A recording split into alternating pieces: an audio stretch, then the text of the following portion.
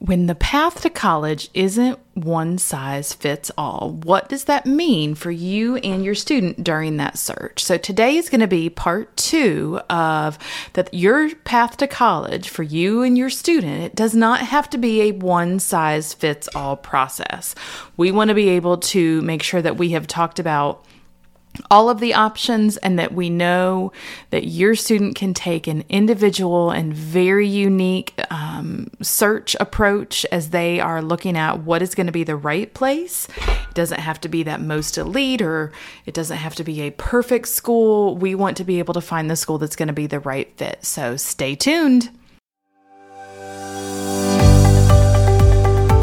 Hey there, I'm Courtney, and I'm the founder of Confused to College Ready. With over 15 years experience as a mental health therapist turned school counselor, I am bringing my experience and expertise to help you navigate the college search experience. My goal is to serve students and their families and unlock the secrets to college searching. Stay tuned.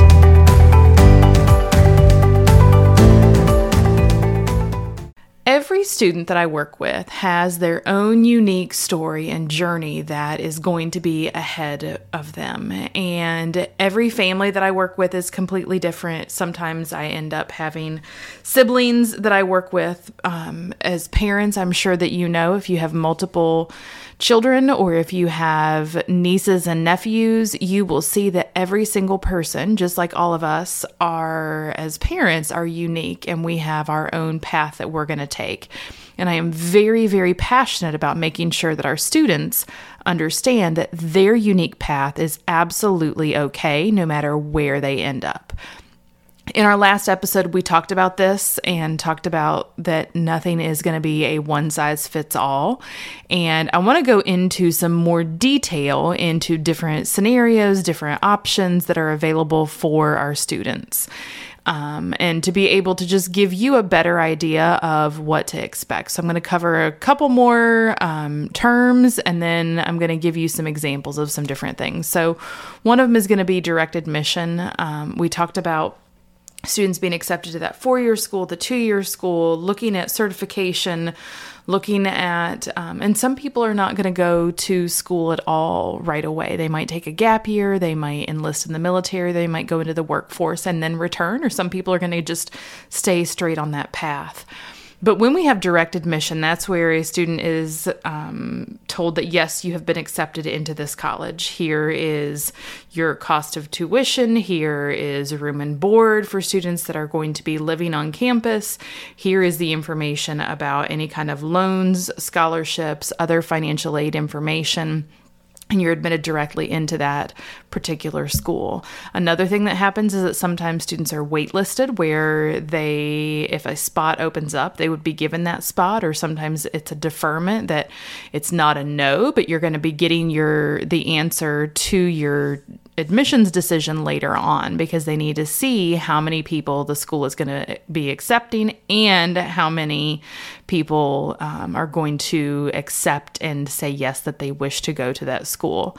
Another thing that happens, and we talked about this last time, is bridging. And that could be a program where the school has students bridge, or it's one where the student decides that they are going to transfer on their own. And so they're looking at attending a 2-year school, or sometimes it's just for 1 year, and then they're going to transition over to being a full-time student at that particular college. So those are a lot of the different terms, a lot of the lingo around different admissions decisions. And what I want to do is give you a couple of examples of students that I have worked with in the past. And so it can be really confusing at first when you don't know where you want to go, you don't know what you want to do.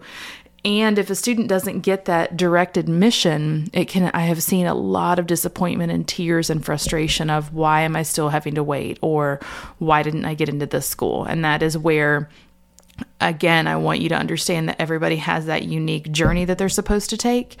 And a good amount of the time, it ends up that students are a whole lot happier with that route. Some students do say that they want to end up looking at transferring, and we'll talk more about that too. One of the students that I want to tell you about, they had some lower grades in freshman year, sophomore year, We talked during their graduation plan meetings. We talked about, hey, this is why your grades matter. This is why what you do right now matters. It was in the middle of their junior year that they thought, holy cow, okay, now it kind of clicked for that particular student. Their family had tried having conversations. I had had conversations with the student because they had some big dreams ahead of them. We tried talking about what was important and why they needed to make sure that they were doing everything that they needed to in their classes, getting their work turned in on time, and why late work made a difference. All of those different pieces. This particular student ended up that they did turn things around towards the end of junior year. They worked really hard in junior and senior year. A large part of their application, their personal statement, any of the short answer questions that they addressed talked a lot about the lessons that they had learned. And they knew that some of those dreams that they had had when they were younger, because of what happened to them in the early part of high school, and because it took them a little bit longer to turn things around, since it wasn't until the middle of junior year, they realized that going to that top tier school, that elite school, or even the top tier school that was in state wasn't going to be an option. So we talked about what were the students' options. Were they going to go to a 2-year school and transfer?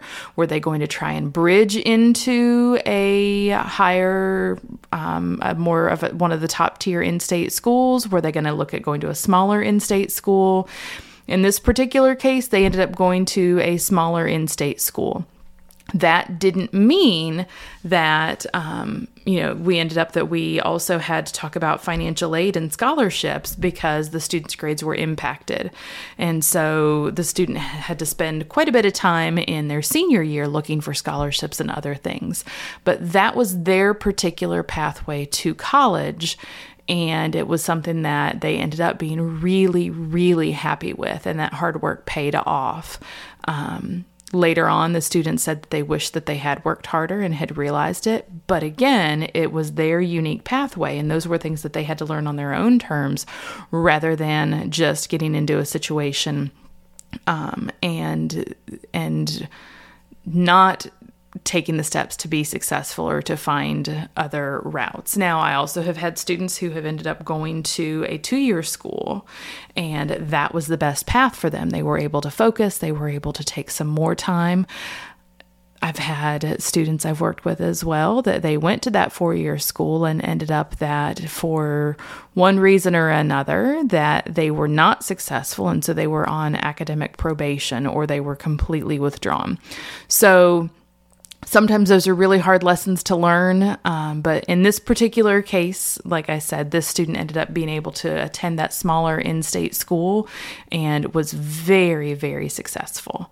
So I also want to talk about different reasons for transferring. So this is something where transfers can happen at any time. They'll happen sometimes quite frequently. One of those is a bridge program. So if a student is bridging, then in their freshman year, they are looking at attending a 2-year school that 4-year college has an agreement with, and they're going to transfer and bridge. Once they have proven that they can be successful and take those classes, they're going to bridge in. Also, students will not be part of the bridge program, but they'll go directly into a 2-year school. They might end up still living at home, which can be an incredibly economical and money-saving option. And so students will go for that first year or two. They will live at home, and then they'll end up transferring in, sometimes getting even more scholarships. It can be a great option. Also, if students have a change of major, if you end up that you are wanting to go into you're in let's say in the Midwest, and a student decides that they want to go into marine biology, that is going to be a really hard thing to do if you're going to a school that's in the Midwest and is not anywhere near any kind of ocean. And so that might be a reason to change. Or if you are at a school that is primarily STEM related, science, technology, engineering, mathematics, and a student decides that they want to go into more of an arts major, or where they would need a Bachelor of Arts or some type of other major, that might require a change of schools. absolutely an okay thing as students are figuring out more about what they do or do not want. Another reason for transfers might be that a student ends up that they are moving further away from family, and they get there and they say, you know what? I need to be closer to my family, my friends. I miss everyone. I want to be closer. Or some type of event happens that causes them to need to go back. Sometimes students, and I have seen this before as well, where a student ends up that they choose a school, and particularly during the pandemic, it was really hard to be able to visit places and be able to get a feeling of what things were like on that campus when we were not able to tour the way that we normally would, and campuses weren't running the way that they normally would. And so that can be a reason for a change as well. Feeling like it's just not a good fit, and this is not what I wanted, or this isn't what I am interested in. Very similar to that change of major. Sometimes students end up that in their senior year, they get an offer from a college that says, you know what, we're going to accept you, but we're going to accept you conditionally, and we're going to accept you for your sophomore year. So what we need you to do is go attend another college for your freshman year.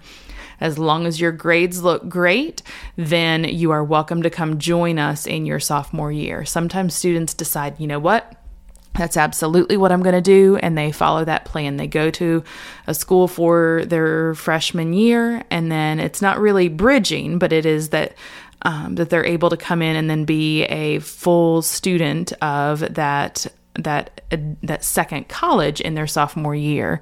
Sometimes students go to that first school and decide, you know what, I don't want to make a change. I've met some great friends. I really like this. I have decided this is where I want to go.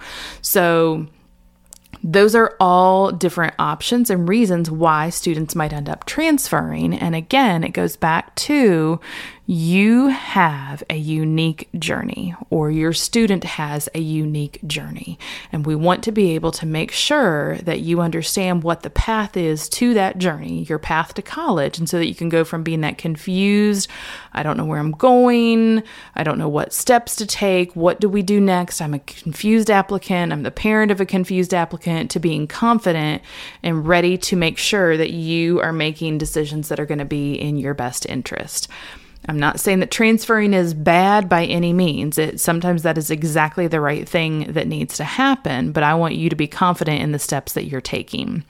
And in the next couple of weeks, you're going to hear more about a course that I'm going to be launching that is going to give you that exact help so that you know what those steps are, you know exactly what you need to do, how things need to go, and how things need to go as far as planning, as far as getting systems in place, and being able to have that individual support from me with different group calls and other things. So more is going to be coming on that later. That's a little bit more of a spoiler than I had planned to give you all, but I am super, super excited for this. It's going to be a great opportunity. No matter what path your student takes, or you as the student take, that unique fit, finding what's right for you, that's exactly what our goal is, to help you navigate those next steps. And if you have not already, I would absolutely love for you to leave a review for our podcast. You can join our Facebook group. That's going to be one of the best ways to hear more about what we're doing. It is confusedtocollegeready.com/group. And then the other thing that we have is the first couple of steps, and we're really going to dive into this as we get closer to launching the group. We're going to have some webinars that you can attend and hear exactly how to get started or expand your college search. If you go to confusedtoready.com/how to start, you're going to learn a lot more about that. And until next time, I look forward to hearing from you about how things are going, and I'll talk to you soon. Bye-bye.